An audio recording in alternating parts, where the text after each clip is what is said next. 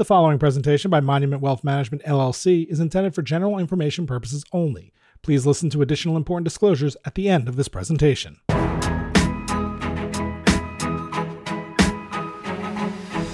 Welcome to Off the Wall, a podcast aimed at helping you answer the question, what is the point of my wealth? And what steps can I take to make that vision a reality? With over 25 years of combined experience in wealth management, David Armstrong, co-founder of Monument Wealth Management, and Jessica Gibbs, vice president and partner at Monument, are skilled at helping people think through these challenging but important questions. Interested in learning more?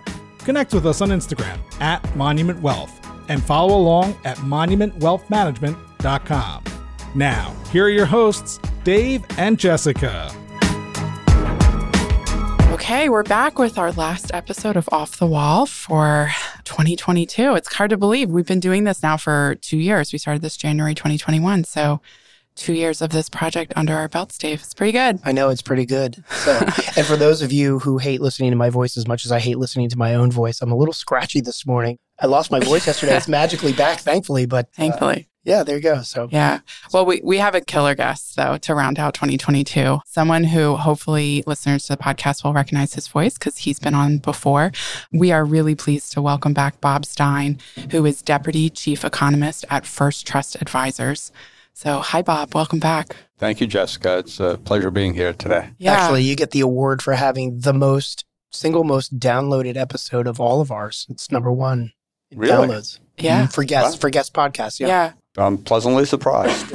So if you haven't listened to it, we had Bob on the podcast back in June 2022, and he shared his predictions for the economic and political landscape. And so if you haven't listened to that, there's still a lot of it that's definitely relevant, but obviously things have changed in the past 6 months, evolved on the political landscape in particular. So we really wanted to have Bob back to give his take on where he sees things going in politics and in the economy. So Dave, why don't you kick it off? Yeah. So, now that the midterms are obviously behind us, I just wanted to spend a few seconds on that because it's an example of one of those low probability events happening. The 80% probable outcome still has the 20% chance of not actually happening. And I always like to use the example of Super Bowl 54, which really makes me feel old, by the way, back in February of 2020. And you'll remember that Super Bowl because it's probably the last time anybody would double dip in the guacamole right before COVID happened. But the San Francisco 49ers, with 7 minutes remaining in the fourth quarter, they were up 20-10, and they had a 90% chance of winning. And the Chiefs actually went on to score 21 unanswered points and won in the final 7 minutes of the Super Bowl, 31-20. So it's one of those examples of, hey, 90% chance of winning with 7 minutes left. So politics, like football or investing, they have the high probability events that just sometimes don't pan out as expected. So, coming back to the midterm results, with an unpopular Democratic president, polling, not my opinion, record inflation, increasing violent crime across the country, and the mess at the border, the Republican Party actually lost a seat in the Senate and barely captured the House. Just kind of wondering why. Great question, Dave. So let's talk about the House, and let's then talk about the Senate. The House, what happened, I actually thought the Republicans would gain about 25 or so seats in the U.S. House. It depends upon when we had our previous podcast, I was making different forecasts throughout the year, but about 25 plus seats in the U.S. House. The Republicans actually did as well or slightly better than most polls indicated they would in terms of the national popular vote for the House, okay? Which was kind of odd. I mean, if I knew for a certainty before the House vote in early November or the House elections in early November exactly what the popular vote would have been, I would have still said about 25-seat gain for the Republicans in the House. What happened is that their support was very inefficient. Think about Hillary Clinton in 2016. She won the popular vote by 2.1 percentage points over Donald Trump, and she lost the election because she lost in the Electoral College. Well, the Republicans had something like that happen to them. So here's what the Republicans did. They did much better in rural areas than they've even did in 2020 or 2018 or 2016. Much better. But these are districts that were going to win anyhow. They also did much better in many areas around the country with a high concentration of Hispanic voters. I'll give you an example. When I was a kid, it was normal for the Republican Party to get about 5%, maybe 10% in a good year of the vote in the Bronx. They got 25% this past year. 25% in the Bronx. I mean, if you had told me 10 years ago that the Republicans would be getting 25% of the vote in the Bronx, I would assume they would be clearly getting 70% nationwide. You know? So I have a quick question. When you say more votes, is that like more people voted, that there were higher voter turnout? No, percentage of the vote. Percentage in terms of like independents who could swing either way, they chose to vote for the Republican Party? In terms Party. of the rural areas? I'm just curious in terms of like... I mean the percentage of the vote. Of the vote, not total. The share of the total population voting. So, when I say the Republicans, I think they won the National House popular vote by roughly 3 percentage points, and they were supposed to win by 2.5. So they actually did better. But I'm not talking about the share of the total population. I'm talking about the share of the vote. So they did better in rural areas. They did better in areas around the country, especially urban areas with high concentrations of Hispanic voters. Bronx, Bill Pascrell's district in New Jersey, Hudson County, he normally wins by 30 points or so. He won by about 15, but he still won. So the Republicans ran up their victories in rural areas around the country, did better in many Hispanic districts around the country, but they lost anyhow because they're still not the majority in those districts. So they had an inefficient distribution of their vote, if you will. So whereas normally a 3-point win would translate into a gain of 25 seats, they gained 10 seats instead. So they shouldn't be too dissatisfied with the performance in the House. It was just inefficiency, and that's something that can change over time with how the district lines are drawn.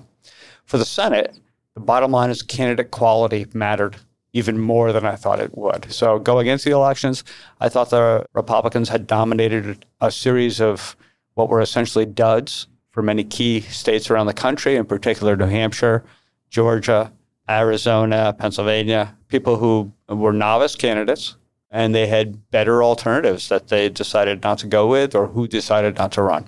I thought in the end, however, given the high inflation, given the issues at the border, given that the Democrats were the incumbent party, that fundamentals would beat candidate quality. And I was wrong about that. Yeah. Candidate quality in the end mattered even more than I thought it would. And so it was really just one big mistake that affected many races for the Republican side. And so if you put together the 5 key races that the Republicans really had a good shot at, but ended up losing, Nevada, Arizona, Pennsylvania, Georgia, New Hampshire, these were all Trump acolytes. They were all candidates. 4 of them were novices. 1 was not a novice. But all 5 of them were strong supporters of President Trump. And it really shows that in key states around the country that President Trump is toxic. And in each of these places, or in several of these places, you had other candidates who were not Trump supporters, had not been endorsed by him, who outperformed these Senate candidates. So, for example, in the state of Georgia, Herschel Walker, who, by the way, it sounds like he played about 7 too many years in the NFL. Right, I know. Herschel Walker. Geez. Brian Kemp, the governor, won re-election easily, surprisingly easily. Well, the governor of New Hampshire was a Republican, won re-election going away. It was a landslide, okay? In the state of Arizona, you had the one candidate for statewide office was for the treasurer position. She was the only one of the candidates not endorsed by President Trump. She won. Okay. All the other candidates were Trump acolytes. Okay. Blake Masters for the Senate, Kerry Lake for the governorship. They lost. Okay. So it doesn't take much here to put 2 and 2 together. So do you think this election was a rebuke of President Trump? Yes. The Democrats were very successful in terms of running their campaign. Usually a midterm election is a referendum on the incumbent. They turned it into a choice election. You're with Biden or you're with Trump. And by making it a choice election, they increased the ability of their candidates to win. If it had simply been a referendum on Joe Biden and his performance, given his approval rating down at roughly 42%, I think we would have seen a normal midterm election cycle where the Republicans gained 4, maybe even 5 seats in the U.S. Senate. But that didn't happen, obviously, because they turned it into a choice election instead. Right. And was some of that attributable to the Democrats' strategy during the primaries to throw some money and advertising behind the candidates who were Trump candidates? I heard that was happening. Absolutely. I'll give you the state of Pennsylvania, where the Democrats put a lot of money into getting the Republicans to nominate Doug Mastriano.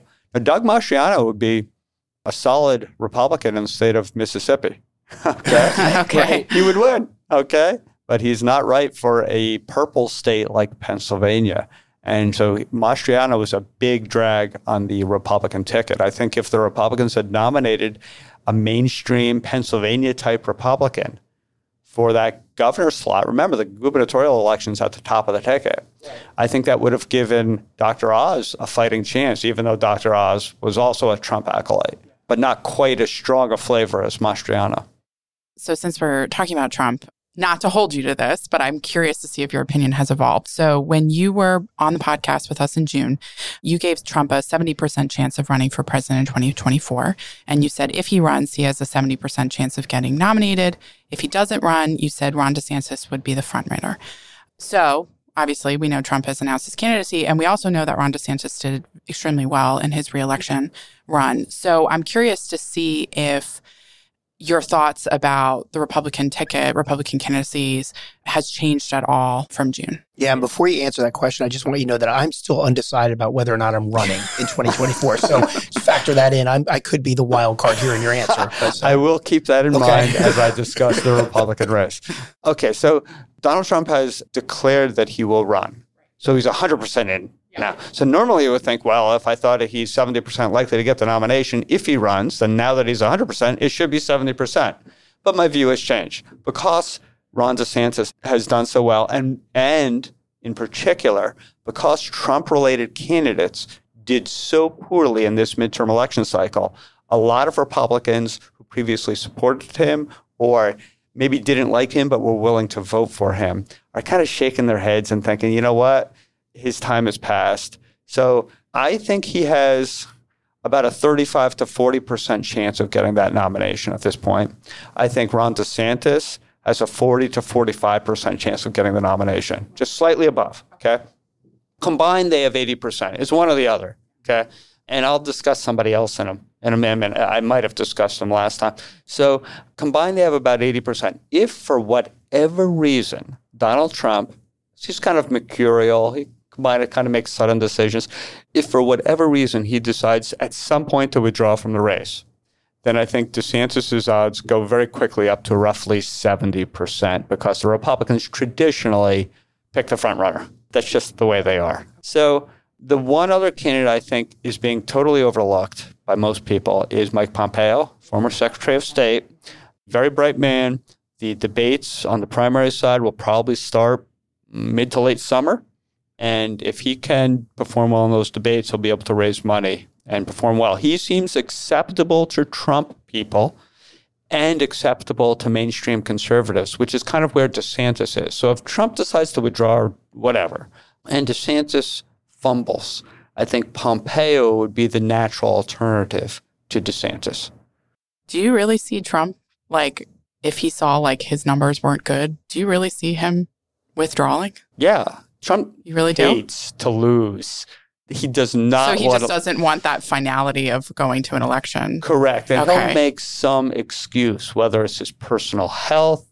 He'll make up some reason to withdraw because he loves to be the center of attention, but he really loves to be the center of attention when he can make a plausible case that he won or succeeded at something. He does not want to appear to fail in public. And so he could say, you know what, the establishment has it in for me. The system has been rigged against me. Even if I ran, I can't get the nomination anymore. So I'm just going to sit it out and let you guys figure it out yourselves. I'm not saying that's a high likelihood, but it's really, to me, it's plausible given his personality. Yeah. It just feels like even that, I'm like, is he even willing to say now that he's officially announced that I don't want to do this anymore? He hasn't done anything yet. He just announced. He raised a lot of money. But. Right. Yeah, for himself. Yeah. And I know we'll get to some of the economic aspects of all of this in a few seconds, but I'll pose the question of the exact opposite. What is the likelihood that the ticket looks like Biden-Harris on the Democrat side? Okay, so I only think there's about a 1 in 3 chance Biden will run again. Okay, I have an easy time seeing him being president 2 years from now. 6 years and a month from now, not so much. So I think in the end, he'll announce early next year. He'll probably announce that he won't run for re-election. This is not a guarantee. I wouldn't be shocked if he ran again, but I'm leaning in the direction that he won't. Okay. So that'll really open up the Democratic side, right? So normally you would think the vice president would take that place, but I think she'd be very vulnerable for multiple reasons. Gavin Newsom from California is already talking about running from her home state, same fundraising base. Yeah. Oh, same yeah, section good point. of the state. Right. Mm-hmm. So if he's talking that way, I'm sure others are thinking that. And so I think she'd have multiple challengers and she'd have a real hard time. She had very ample financing for her run for the presidency in 2020. She was out before Iowa because she ran a horrible campaign. She hired her sister, I think, as a campaign manager. She would need to completely overhaul multiple aspects of her political operation in order to get the presidential nomination on the Democratic side. And I don't think she's capable of an overhaul that would push her to the top of the ticket. Newsom's interesting to me because he's a candidate that seems popular. Just when you listen to people, they say like, oh yeah, Newsom would be a natural person to run. But he's also a governor that barely survived a recall. Like, where does his stardom come from when, barely survives a recall? He was reelected resoundingly. Yeah, I know, which is interesting because how do you get resoundingly reelected when you barely survive a recall? Well, the recall election is a little bit different. The recall format in California, if I remember from when Gray Davis was taken out, it's structured to really hinder the incumbent. Like if you get to the point, if you get enough signatures that the recall election occurs, there are two parts. Number one, referendum. You want to keep the guy in office longer, okay? And people narrowly voted yes, okay? However, that person, if they're recalled, cannot appear on the list of candidates that would take his place. So it's kind of weird. I've always made this contention. Everybody remembers that Gray Davis, the California governor, was recalled. He lost that first thing. Do you want Gray Davis to continue, essentially, is the question. Right. No was the majority. Okay. And then Schwarzenegger got the most votes of all the alternative candidates. But the rule is the person you recalled can't be on that list. Okay. Because it wouldn't seem to make sense. I still contend, from 20 years ago, if they had the recall, but then Gray Davis had been capable of being on that other list, because every other Californian, literally millions, could have been on that list if they got enough signatures, except for Gray Davis. If Gray Davis had been on that list, he would have gotten more votes than anybody else. Because the first part is just a referendum. Do you like the guy in office or gal in office?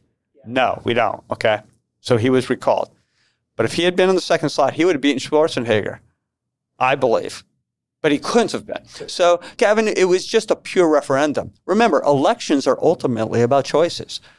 Newsom or somebody else. Okay. So the recall election, which was close, was Newsom or any of these other flavors. So everybody who possibly could have preferred a different flavor would have voted against Newsom, right?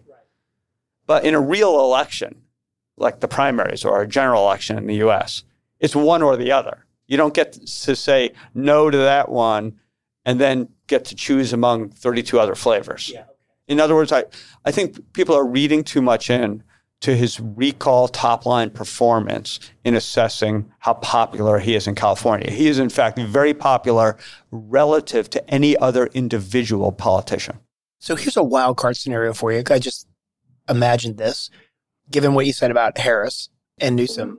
What about a ticket that is Biden, Newsom, they win, and Biden resigns the presidency? Will never happen. No. Okay. Will never happen. If Biden runs, then Vice President Harris will be his running mate. Oh, period. Okay. End of story. Really? Okay. To not go with Vice President Harris would anger women voters in the Democratic Party. It would anger black voters in the Democratic Party. And it would also say that I had the choice of any politician in America to make as my running mate. And I made the wrong choice. That's why George Bush never dumped Dan Quayle. It's an admission of failure. That's why Trump did not dump Mike Pence. It's an admission of a failure in one of the most important decisions you could possibly make. He will never do that. If he runs, it's with Harris, 100%. Okay. Interesting. Unless she keels over. Okay. That's the only scenario when it wouldn't occur. So with that as sort of our political opinion backdrop, what does that mean for, I'm just going to rattle some things off and you pick whatever you want to talk about, but taxes, infrastructure, tech, green energy, inflation, like for the next 2 years, does what just happened in the midterms and any prediction for the future, do you think that increases the likelihood that anything gets done there on any one of those 5 things I rattled off or anything else I didn't rattle off? Okay, in terms of taxes, if the Democrats had somehow managed to keep the House, it's possible that the Democrats would have had an additional bite at the apple because they have one. The Senate was the big impediment, but they have one extra Senate seat now, right? Okay. And the switch with Kristen Sinema really doesn't change anything. Right, which is news as of this morning. Exactly. Right. So, and she's going to continue to caucus with the Democrats. So it's less than meets the eye. So in terms of taxes, they would have had a bite at the apple had they kept the House, but they didn't. And so there aren't going to be any tax hikes over the next couple of years. I don't see any additional bills like the Inflation Reduction Act. I don't see an additional infrastructure bill. I think there's going to be a lot of paralysis on Capitol Hill with the Republicans spending time on investigations. I'm not pro or con. This is how they're going to spend their time, looking into various things. And there's not going to be a lot of legislation on new territory, whether it's green energy, whether it's tech, whether it's taxes. Those bills will not get to the president's desk. Do you think that there's anything about the last year with inflation, specifically with, fuel, that could actually create some sort of bipartisan momentum on repealing some regulation or like fixing it a little bit? Last time we talked about how a lot of the energy price issues were a function of leases and things like that. Could any of that change now that maybe the Democrats saw like, wow, our agenda here really caused issues, whether it was with leases or actual supply and demand? Does any of that get revisited? Not really. Okay. No. I mean, frankly, if you look at the West Texas Intermediate crude prices, they're about where they were 12 months ago.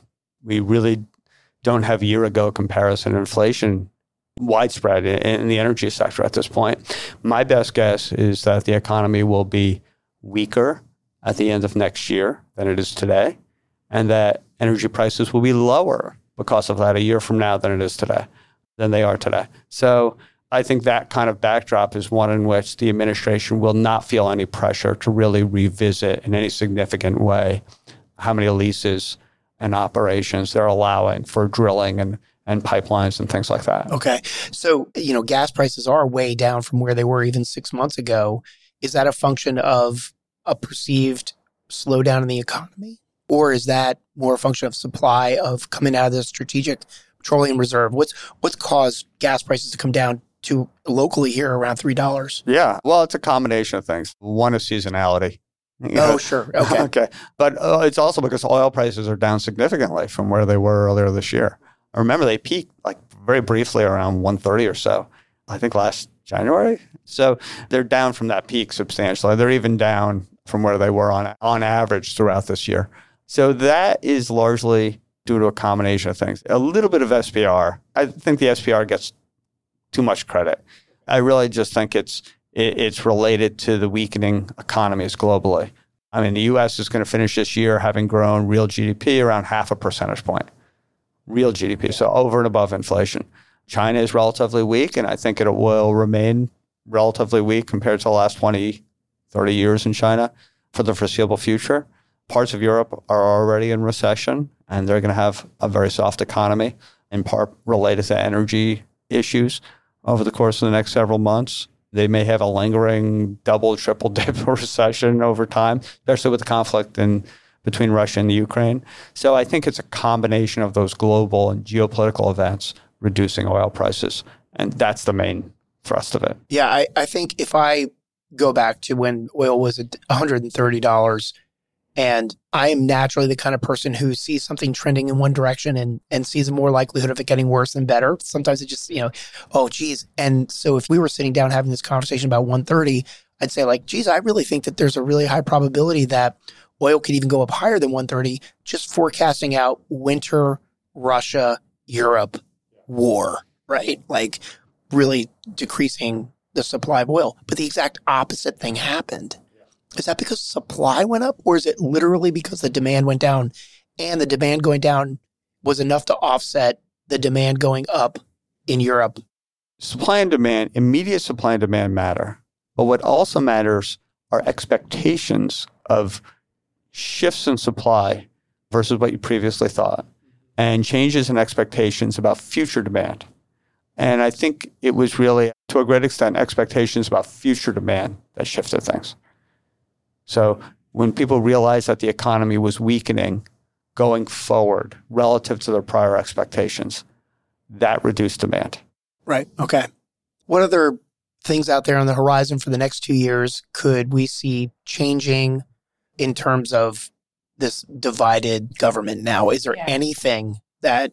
Yeah, it's divided government. Are you going to have any opportunities for bipartisan cooperation on any issues, or is it going to be totally deadlocked? Oh, no, they'll cooperate on certain things over time. They'll complain for a long time about the debt limit issue, but eventually they'll raise it because it has to be raised.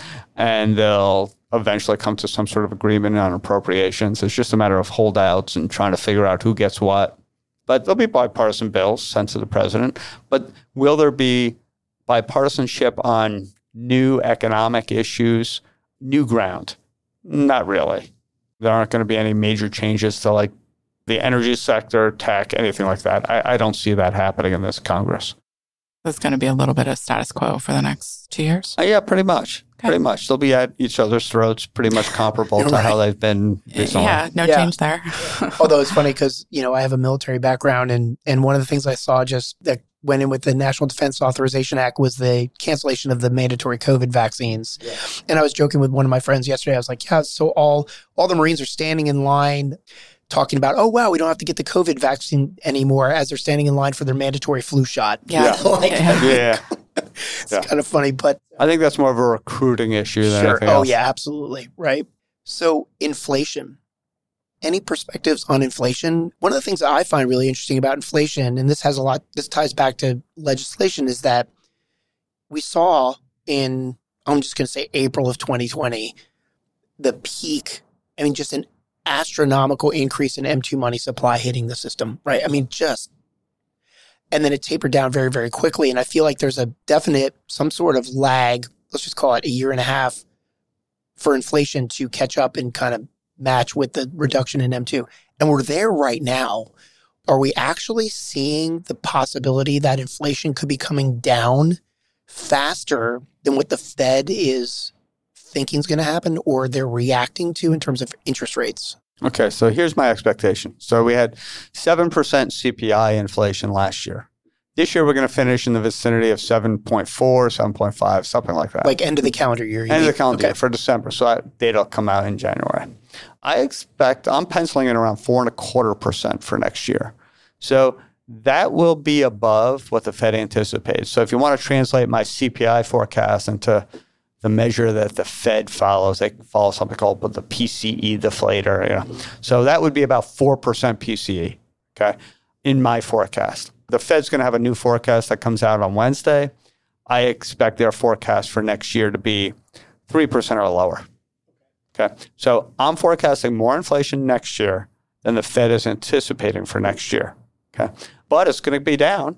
It's going to be clearly down from the past couple of years. We're starting to run low on that extra M2 money supply measure that the Fed injected into the economy in 2020 and 2021. That's right, because it was 2021 also. Yeah, that's right. So my expectation for 2024 is that we get to the Fed's 2% target by the end of the year.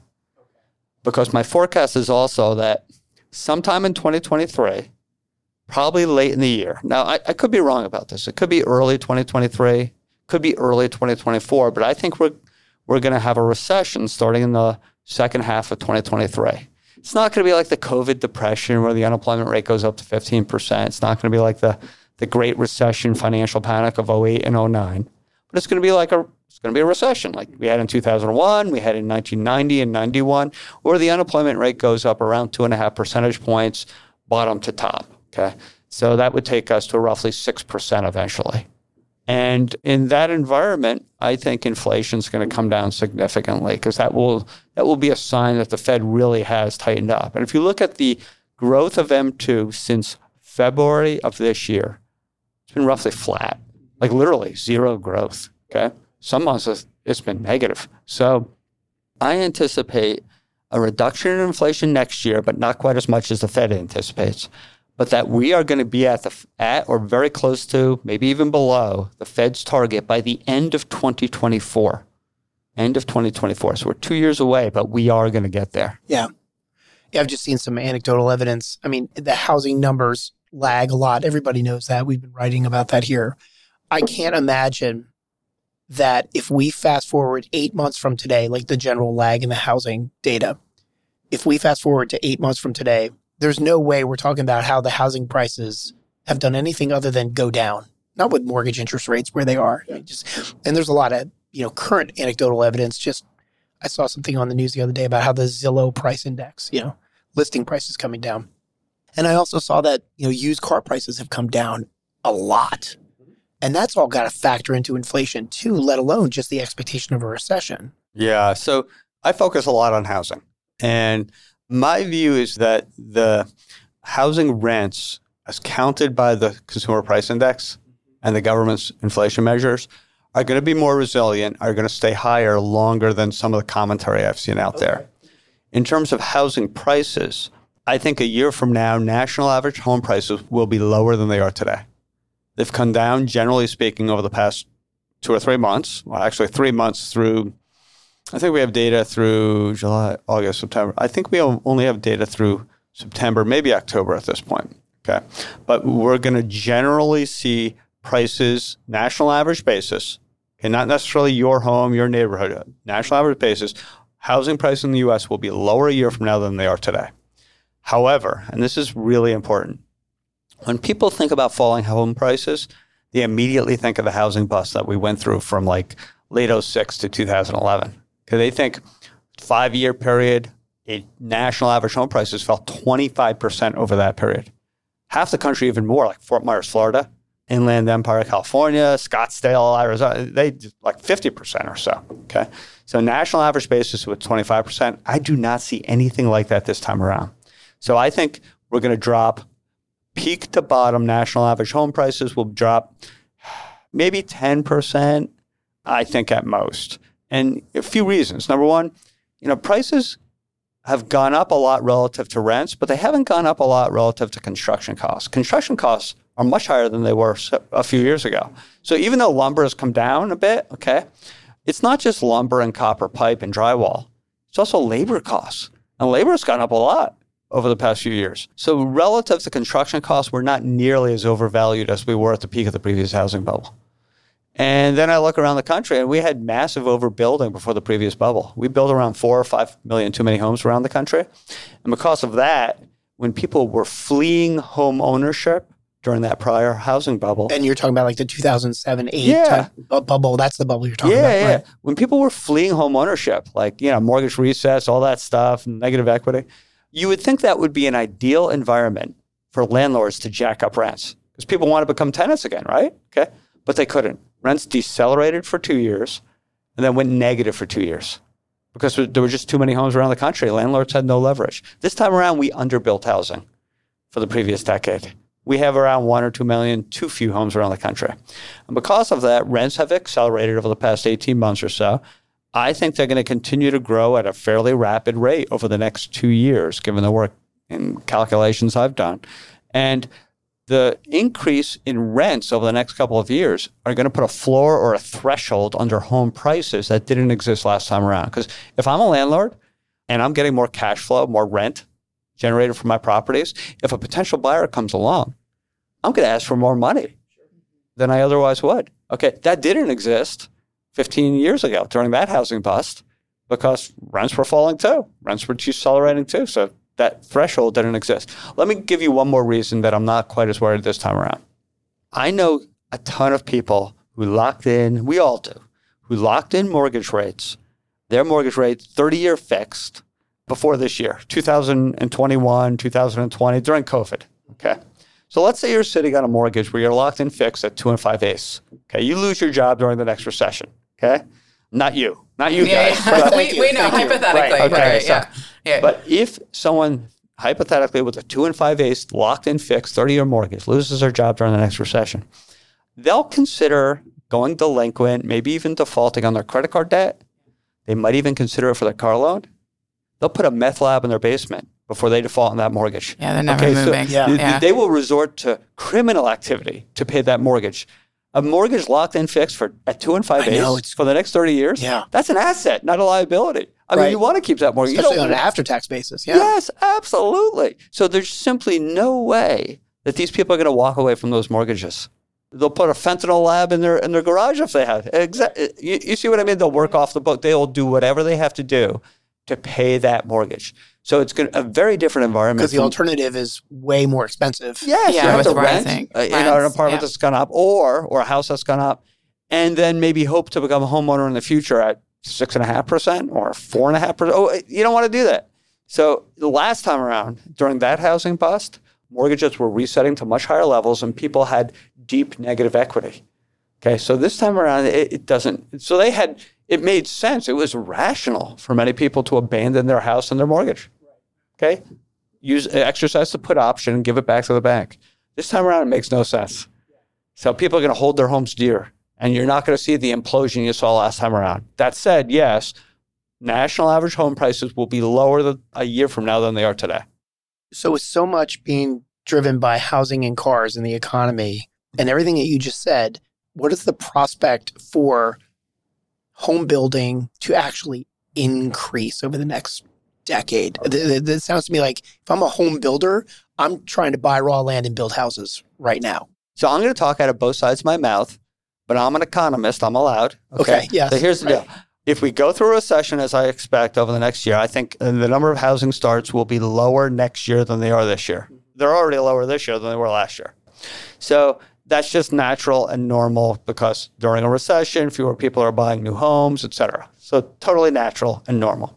However, if we've underbuilt housing over the previous decade, when we come out of that recession, okay, and maybe even the tail end of the recession, I think you're going to see a surge in home building that's very powerful, much more powerful than the surge we got in the early stages in 2009 and 2010.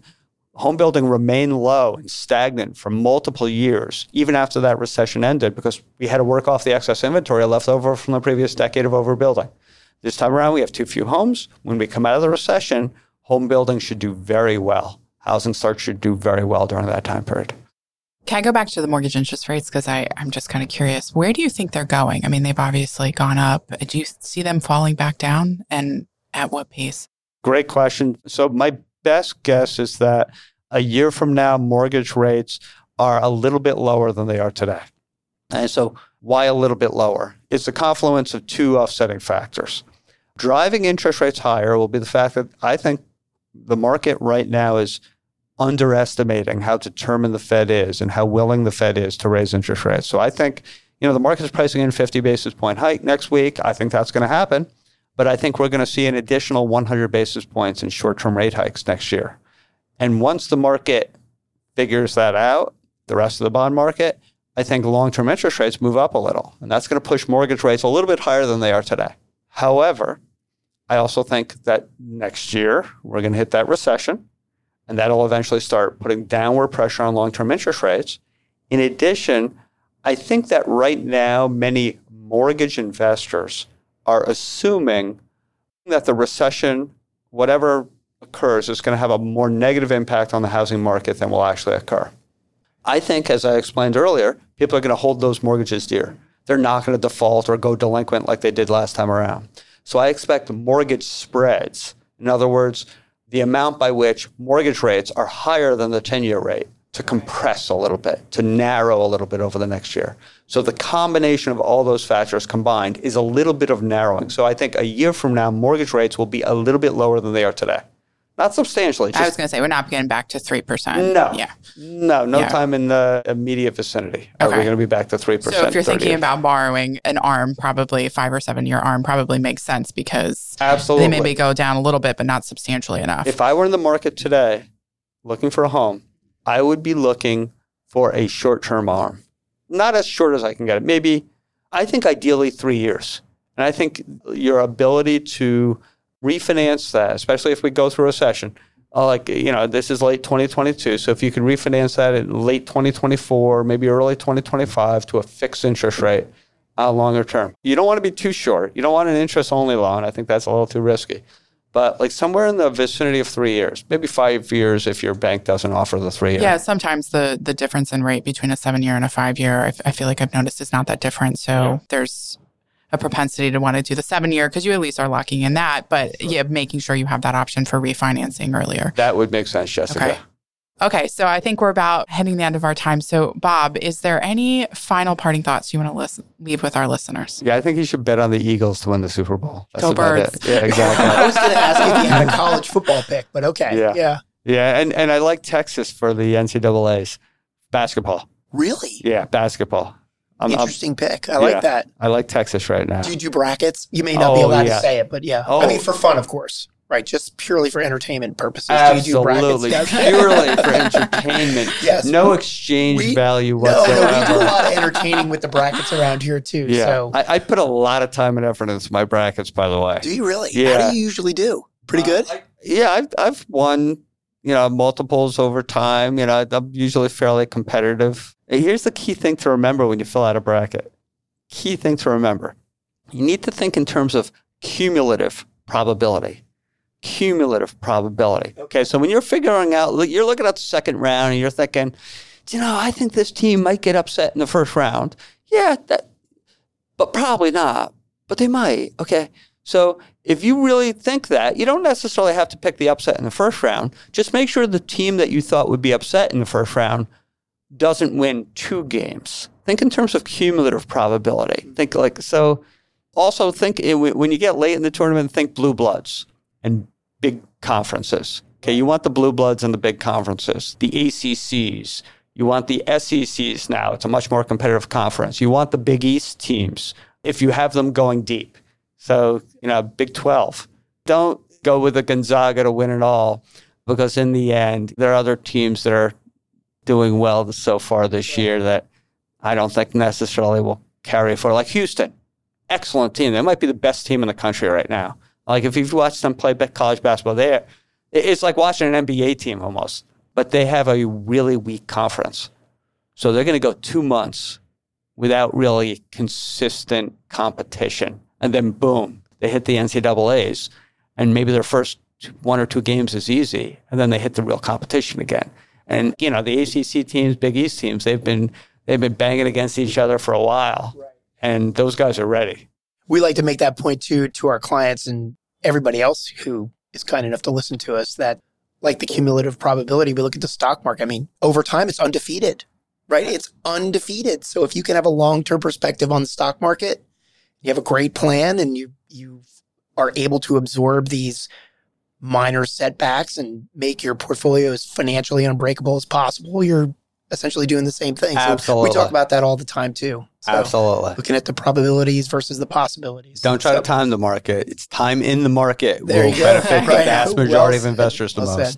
Well, I do want to take a second to thank our mutual friend, Marie McClugan, for setting this up. This is Bob's Time with First Trust. And if anybody's listening to this and you know Marie professionally, please make sure you thank her for all the hard work she put into setting this up. And we really appreciate our partnership with First Trust. And we appreciate you making the time to come in here on what I think is going to be a very busy Friday for you. So it's my pleasure to be here. Thank you, Bob. Thanks, Bob. Thank you.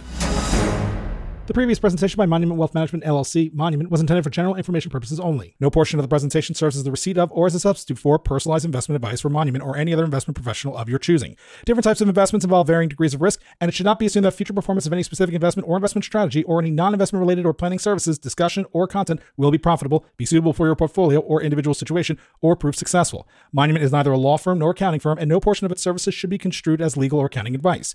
No portion of this content should be construed by a client or prospective client as a guarantee that she will experience a certain level of results if Monument is engaged or continues to be engaged to provide investment advisory services. A copy of Monument's current written disclosure brochure discussing our advisory services and fees is available upon request or at monumentwealthmanagement.com.